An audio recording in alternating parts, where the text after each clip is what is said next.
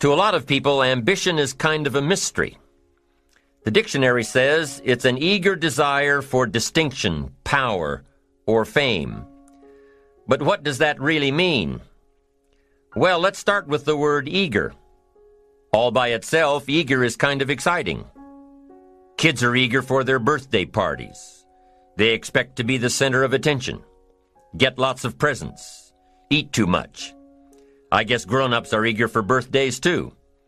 Unless, of course, they're embarrassed that the number of candles on the cake outnumber their achievements. But we can be eager to see a ball game, eager to see our kids in a dance recital, eager to see an old friend, eager to shop for a new car. Eager sounds like a lot of fun. But do you ever hear people say they are eager to live a better life, eager to have a better family, eager to make a lot of money? Probably not. And that's a problem. Because how I see it, living a better life, having a better family, and making a lot of money takes an eager desire. We have the remarkable ability to get exactly what we must have. But there is a difference between wishes and desires. We've all heard people say, "Oh, I wish I could just drop 5 pounds. I want to be a little lighter."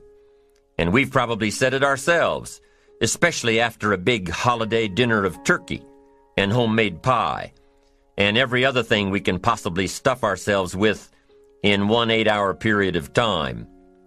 And even though we may wish we could breathe a little easier in our clothing, we have to have the desire to exercise a little more and eat a little less. The "I wish I could lose weight" has to become, "I have the eager desire to lose weight." I'm also sure you've heard people talk about wishing they had more money to pay the bills, or take a vacation, or just to take a little pressure off of life. But before their lifestyle can change, their wish needs to become a desire.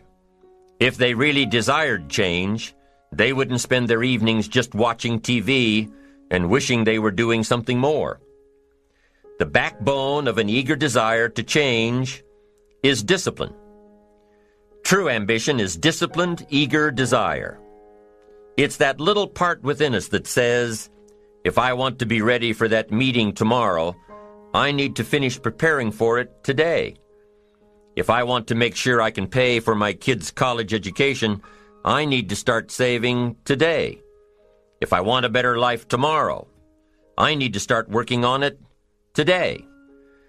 Ambition is a minute-by-minute, day-by-day mentality.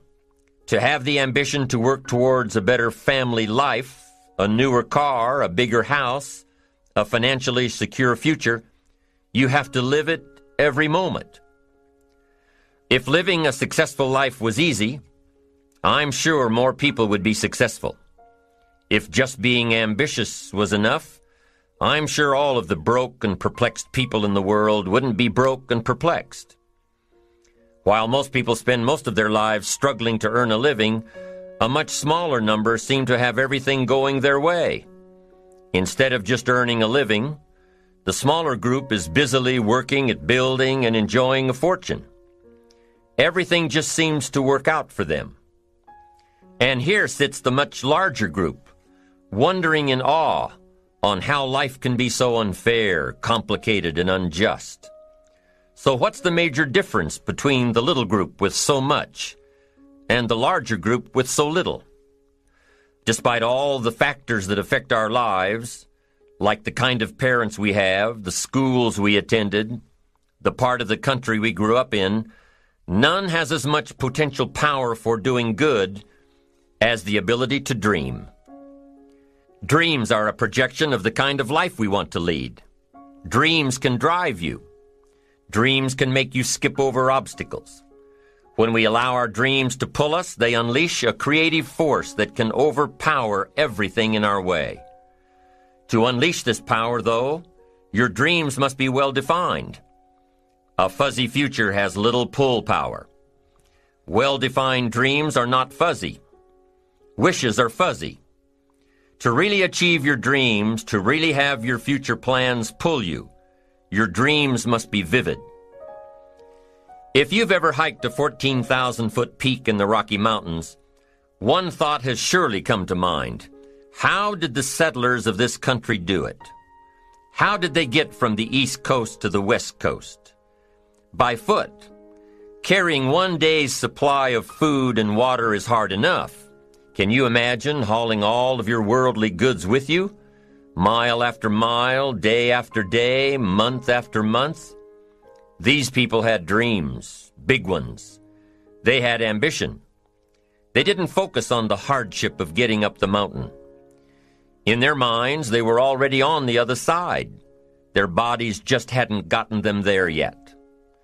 Despite all of their pains and struggles, births and deaths along the way, those who made it to the other side had a single vision: to reach the land of continuous sunshine and extraordinary wealth. To start over where anything was possible, where everything was possible. Their dreams were stronger than the obstacles in their way.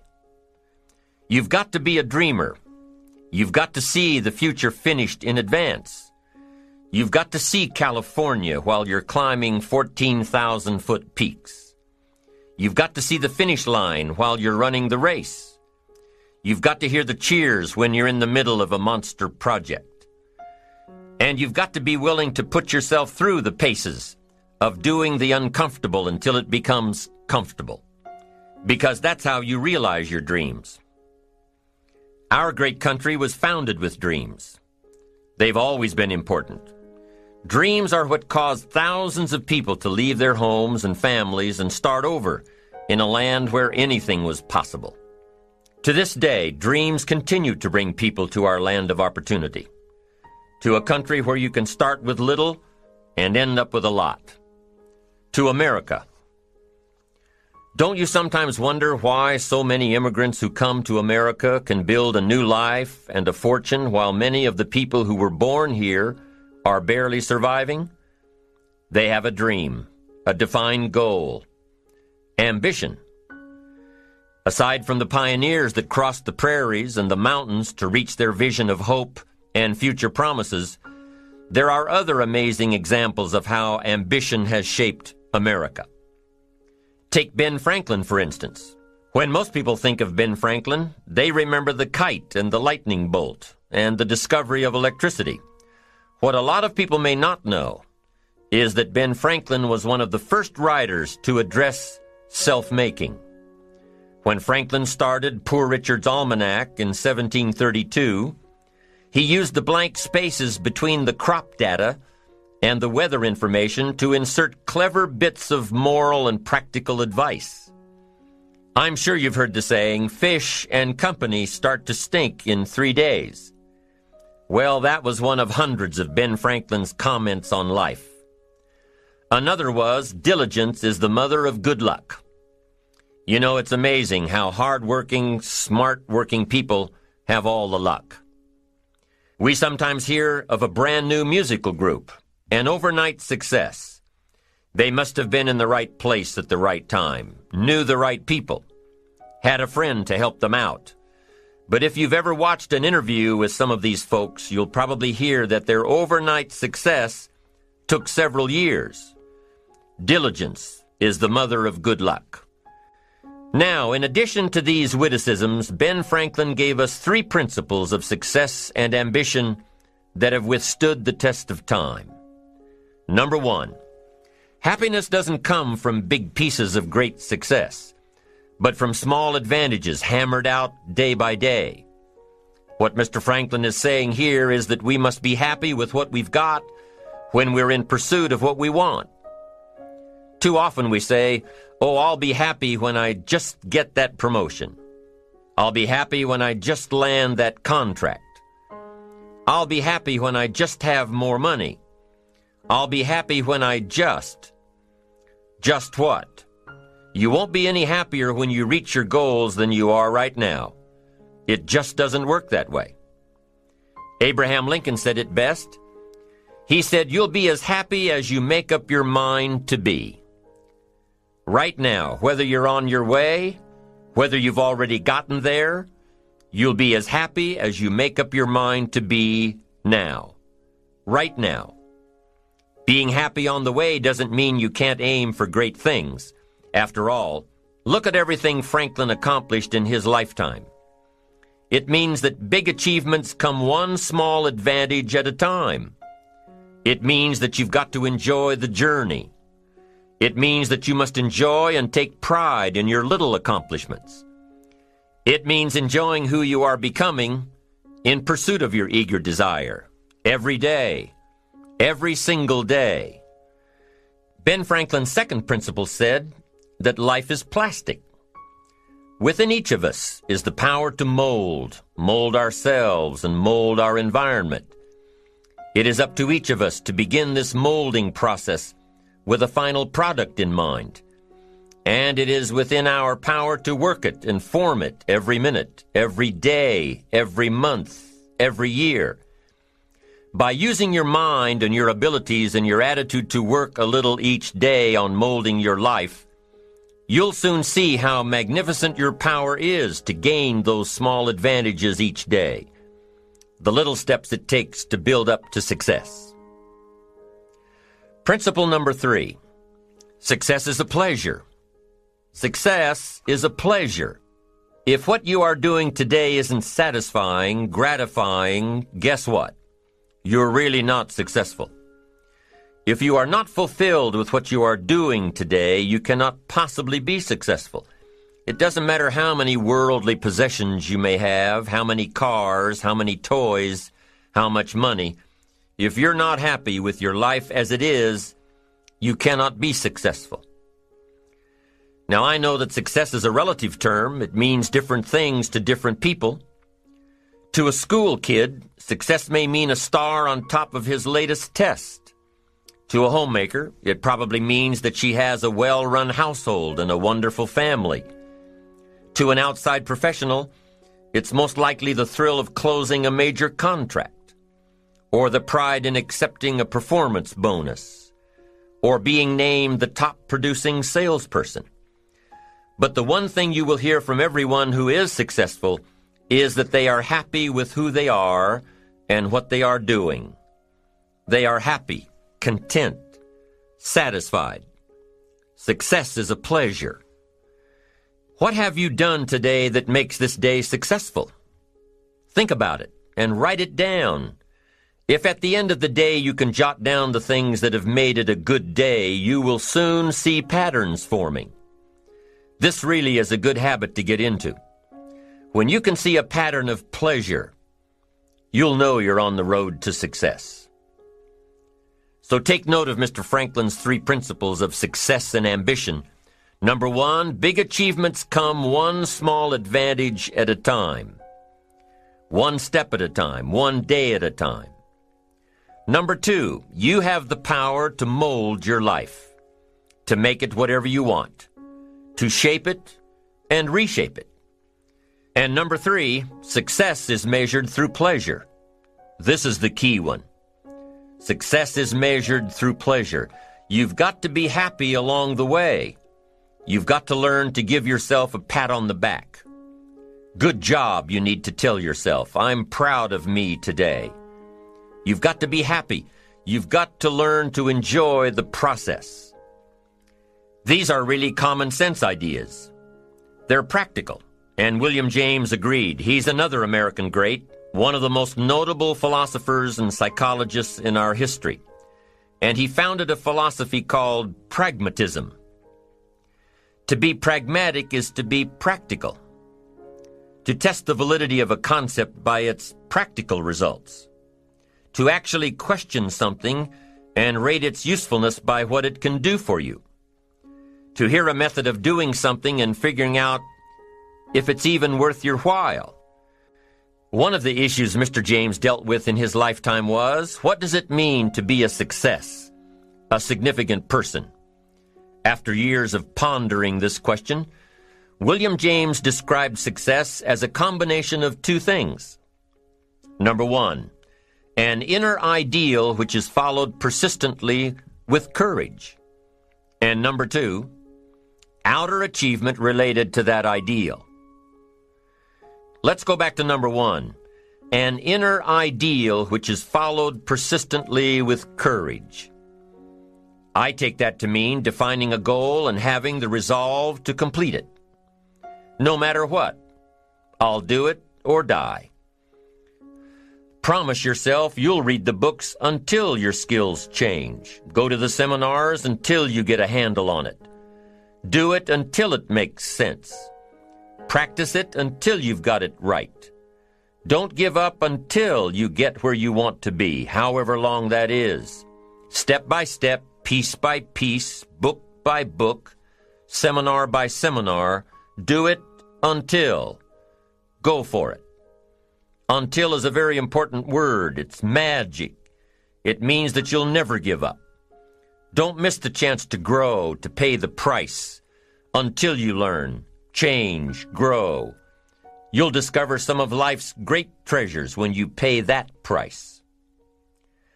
William James' second part to success dealt with the outer achievement related to that ideal. You need both aspects to really be a success. But what Dr. James realized about his philosophy of success was that the first part is indeed more important than the second. Going for it. As long as you're working toward your inner goal, your dream, then success is possible. But once you give up your inner vision, then you can never become successful. You never will become successful. Until doesn't even matter. Now, maybe the person who's been working on a project for 10 years can be successful in his own right, if he's honestly working toward it, doing everything to make himself worthy of reaching the dream, really happy with where he is, doing it until. Then maybe he is a success. It's a personal thing, going for it one step at a time. Going for small accomplishments along the way for however long it takes.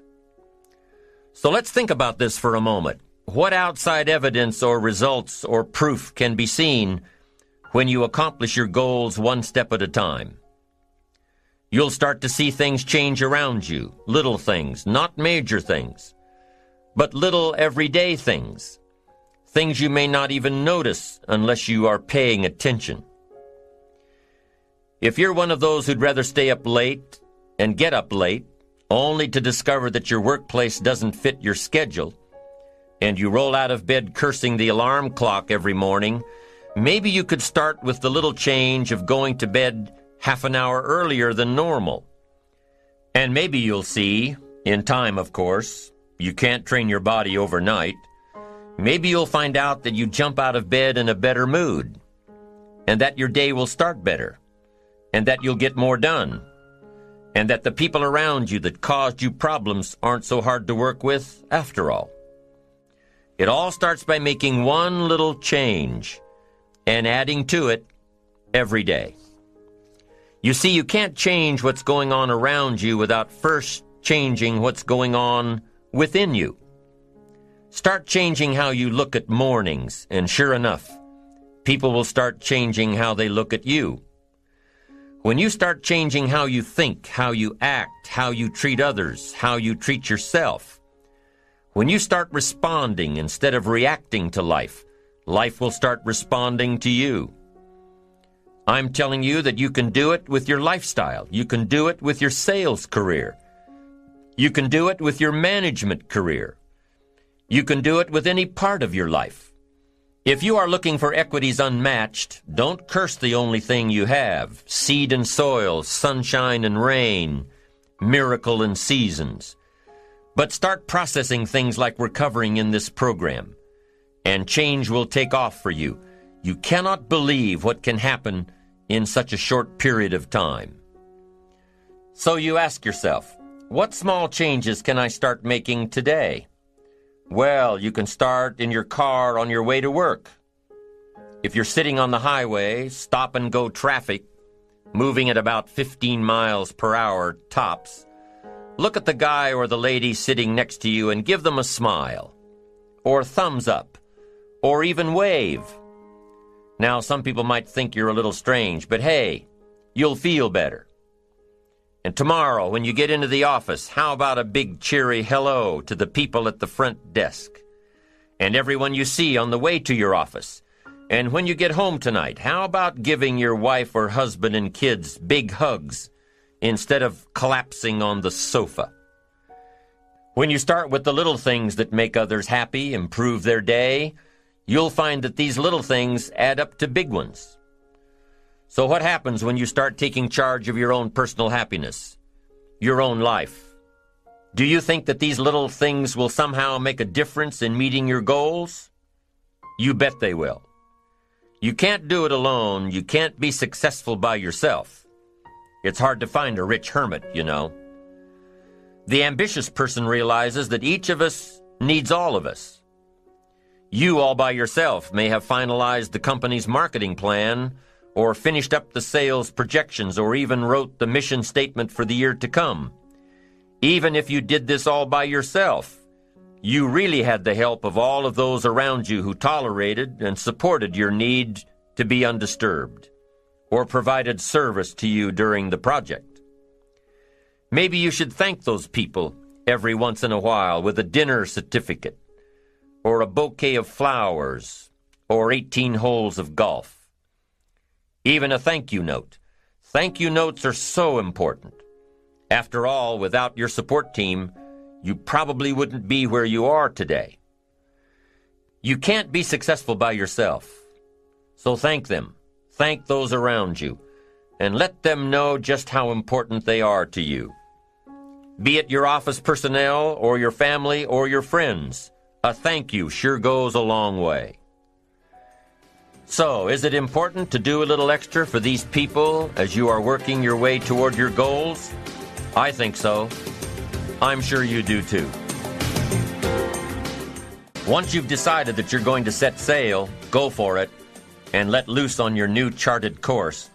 You don't have to worry about the winds that will most certainly blow around you, the obstacles, the negativity that will stand in your way. You don't have to worry about what other people will say. You just have to keep your mind on your course.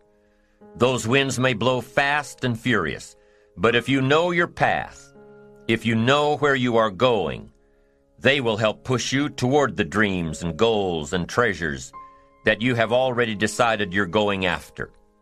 Your goals will push you forward, ahead of the stormy weather.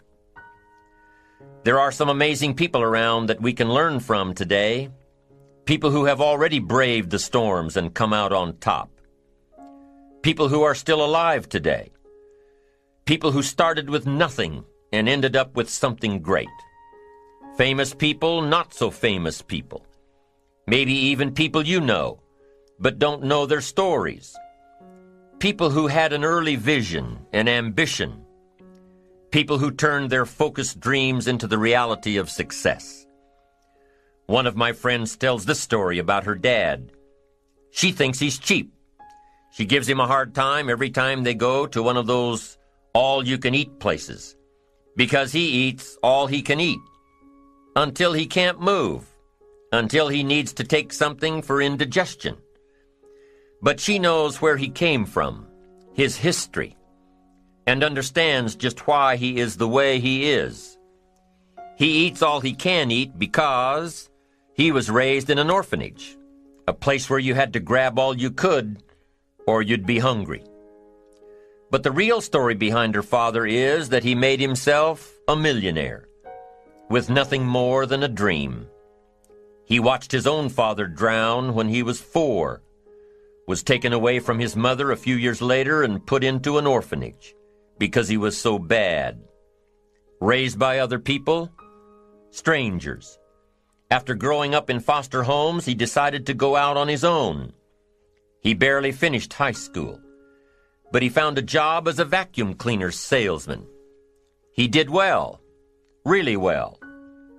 But the woman he loved didn't want to marry a vacuum cleaner salesman, and he really didn't want to be one, so he went to college, went on to medical school, prospered, really prospered, led a tremendously successful life as a radiologist, and is now retired, goes fishing, rides his Harley. Stories of success are all around us, everywhere. Take the time to talk to these people or read their stories.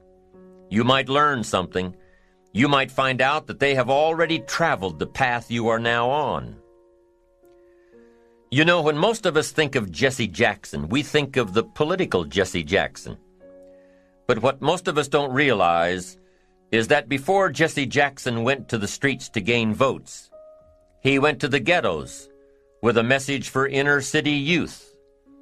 During his rallies, he would have the street kids repeat after him, "I am somebody." Jesse Jackson's message to these kids was that ambition is a moral imperative. To be a good person, you have to have ambition. You have to try to do something good with your life. You have to try to get out of where you are today or make where you are a better place tomorrow. You have to, or anything else is a waste. Mr. Jackson knew that his contribution to life began with America's youth, where he could make a difference before bad attitudes and bad habits took over for good. He went to make a difference with the disadvantaged youth of America.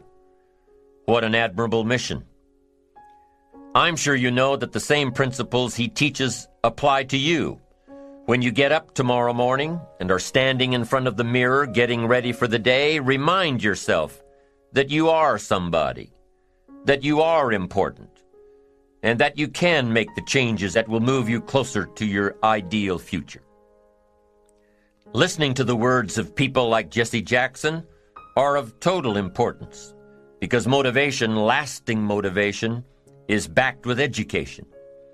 Many of these people have written books on their journeys. These books tell the stories and give the secrets that we can all learn from.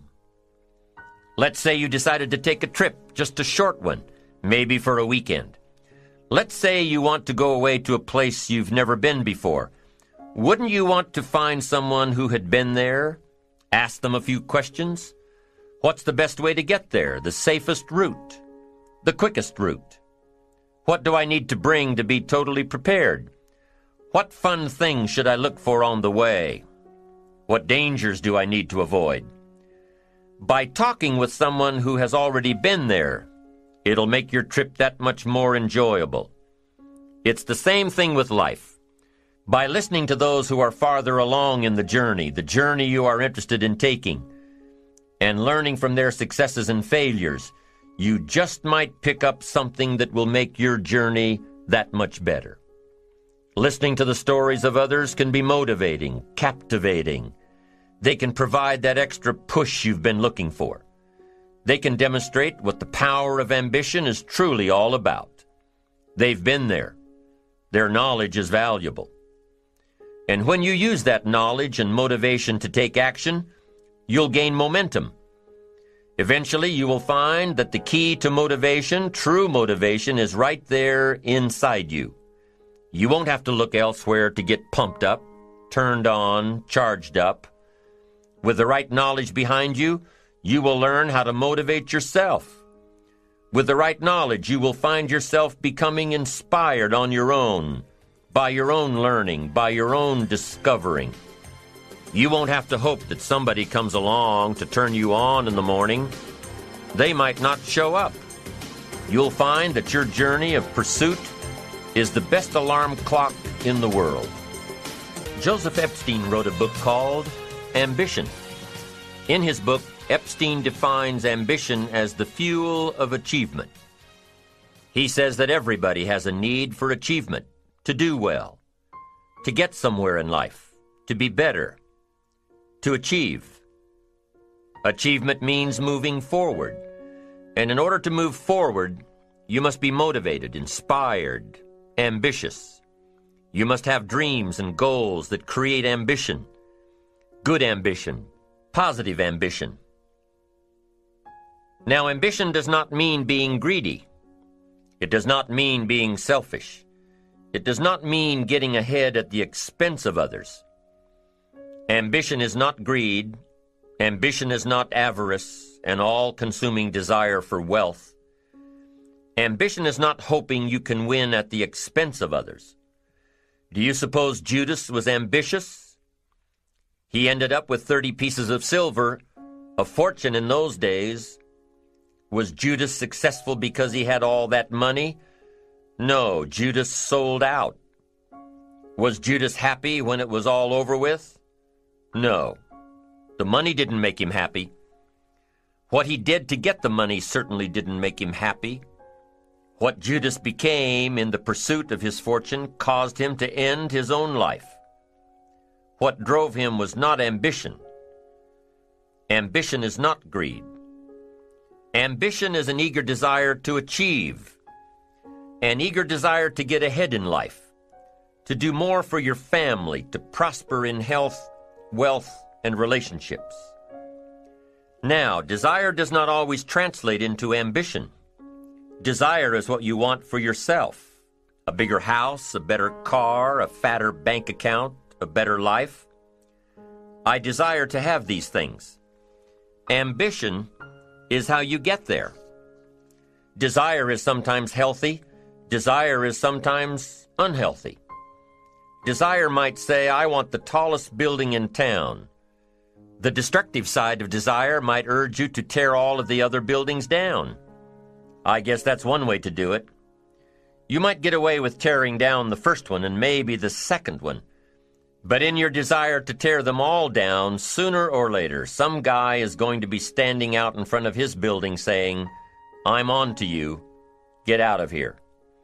And pretty soon you're no longer known as a builder. You're known as a destroyer.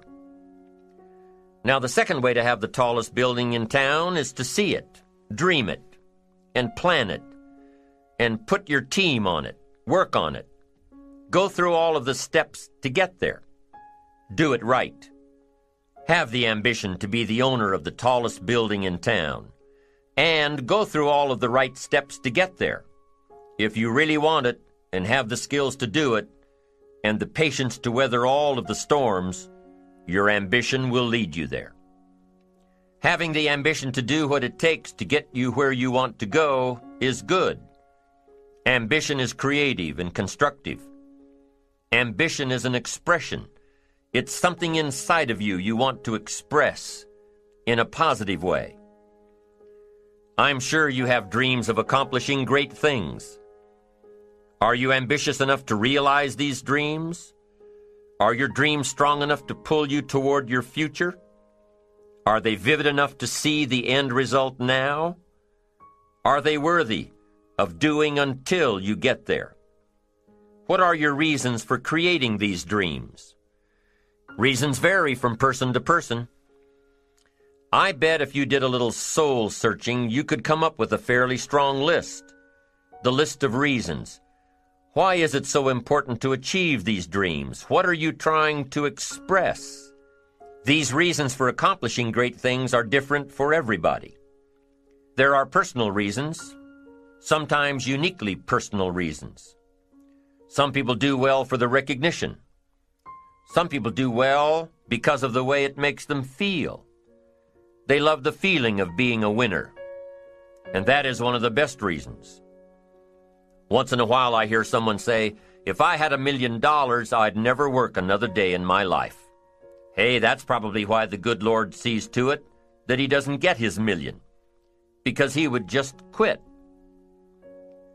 Family is another reason, a motivator for doing well. Some people do extremely well because of other people, and that's a powerful reason. Sometimes we will do something for someone else that we would not do for ourselves. I know a lady who was getting back on track from financial disaster. Even though she didn't have much of anything left, her primary motivator was to keep her daughter in private school, an expensive one of the best in the country.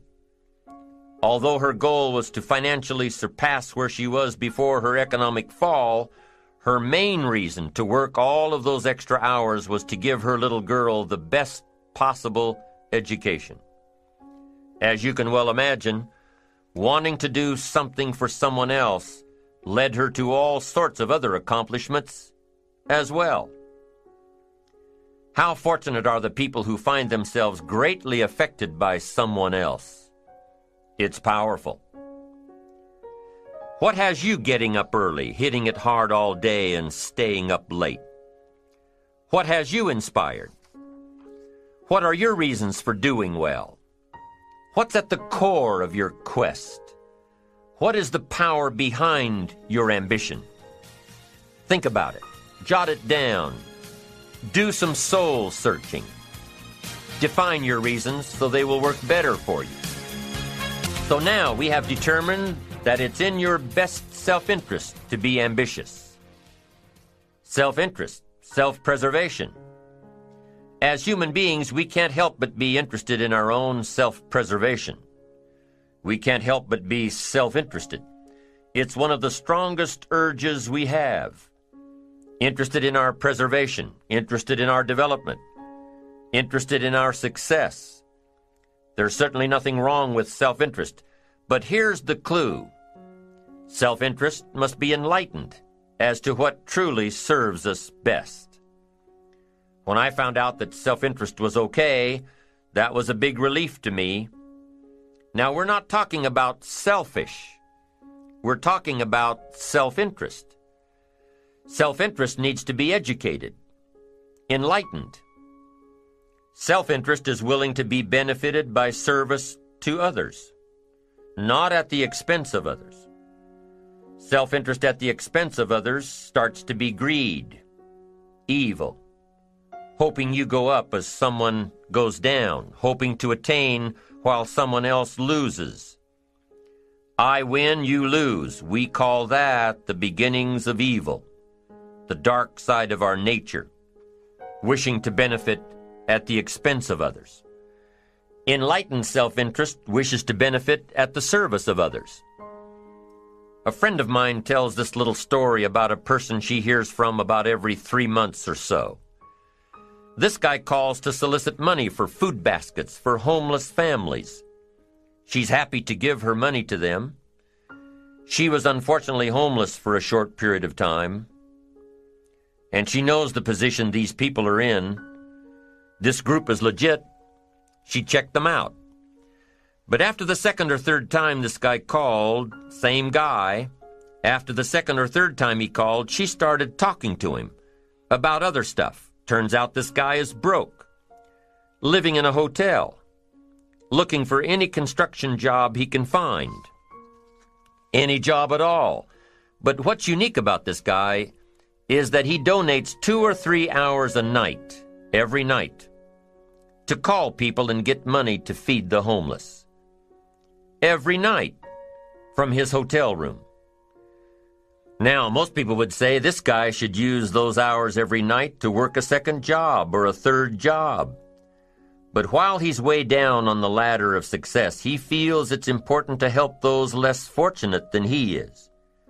He has a roof over his head. He makes enough to feed himself.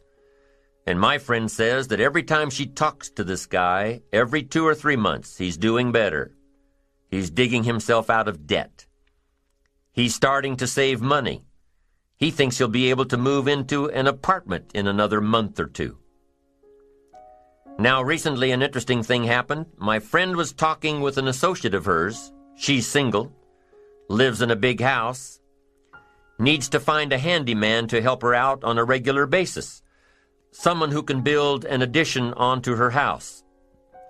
So my friend told her about this guy. The only reason this guy ended up being hired was that my friend's associate was touched by his dedication to service, while he, himself, was down and out. Service. Success at the service of others. Now, this guy isn't rich by any stretch, but through my friend's network, he now has constant work, doing things around several people's houses. And now he's in a place of his own. And guess what he does every night? He's still making phone calls to get money to feed the homeless. What great character this man has. Enlightened self-interest leads to wealth. Self-preservation leads to poverty. Somebody says, well, I can't be concerned about other people. I have to pay attention to myself. Well, then you'll always have to. Somebody says I can't be concerned about other people's bills. I've got enough worries trying to pay my own. Well, then you'll have to worry about them for the rest of your life. The best way to get that monkey off your back is to turn your attention around. Once I understood some of this stuff, I'm telling you, it revolutionized my whole life. Now, self-interest is okay, yes, but here's what self-interest must be if you truly want to be happy. It must be enlightened. It says, don't keep your attention on yourself if you want your life to work out well. Turn your attention to others. In your own self-interest, be enlightened. Truly act in your own self-interest by making an investment in service to others. Next, if you wish to receive, now there's nothing wrong with wishing to receive, it's part of self-interest. But here's the enlightened part. If you wish to receive, you must give. Some people say, if you give, it's gone. No. Not if you're educated. If you're stupid, yes, it's gone. But if you're enlightened, chances are, if you give, you've invested. And what do we expect an investment to do? Return. Get back what you put out? No. We expect it to return multiplied. Bigger. Greater. Better. My father taught me way back, son, always do more than what you get paid for. Now, some individuals might argue with that. They'd say, no, you're going to mess up the whole program. I know they're wrong.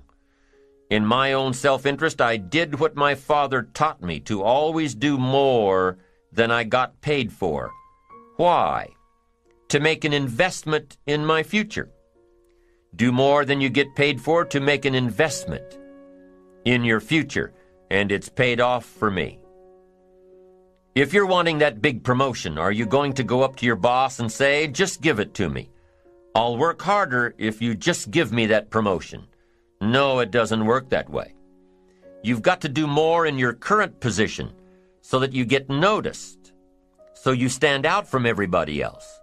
So the boss says, hey, we've got this position opening up, and I think we should give it to Nancy. She does so much more than we expect. Just imagine what she'll do if we give her this promotion. You've got to do more than you're paid for. You've got to. It's an investment in your future. It's one thing to make a sale. I'm telling you, if you make a sale, you'll make a living. If you go beyond making the sale and serve people by keeping in touch, calling them before they call you, writing a thank you note, sales will lead to multiple sales. You can make a fortune if the customer is well taken care of. People who are well taken care of will open doors you can't get through by yourself. All of us have found ways to make a living. What got interesting for me early on was to figure out ways to make a fortune. You'd say, well, Mr. Rohn, how would I deserve to make a fortune? It's easy. Render fortunes of service. People will do things you cannot believe for people who give them good service. Here's one of the greatest gifts you can give anybody, the gift of attention. In return, they will do extraordinary things for your career. Take you by the hand, and lead you to more people than you could meet by yourself. Always do more than you get paid for. Next, in enlightened self-interest, life responds to deserve, not need. Life responds to deserve, not need. Life was not designed to give us what we need. Life was designed to give us what we deserve. What we deserve. Once you understand that little life principle in your own self-interest, I'm telling you, it's life-changing. The ancient law does not go like this. If you need, you will reap. No, it doesn't work that way. A lot of people out there are hoping it works that way, but no, it doesn't. The ancient law goes like this. If you plant, you will reap. If you sow, you will reap. Somebody says, well, I really need to reap. Well, then you really need to plant in your own self-interest. Your own self-interest needs to be educated in how to plant. How to do it so everybody wins, because life doesn't respond to need. You can't go to the soil and say, I need a crop. The soil just smiles at you. And here's what the soil says: don't bring me your need, bring me some seed. Bring me some effort. Bring me some discipline. Bring me some interest. Bring me some service. Bring me these things, and I'll return to you multiplied by 2 times, 5 times, 10 times. You can't come with need. You've got to come with seed. You've got to come with willingness. You've got to come with skills. You've got to be willing to learn, willing to change, willing to grow, willing to put yourself out, willing to stand up to the bad weather, willing to pull out the weeds, willing to nurture. That's the only way you get a return.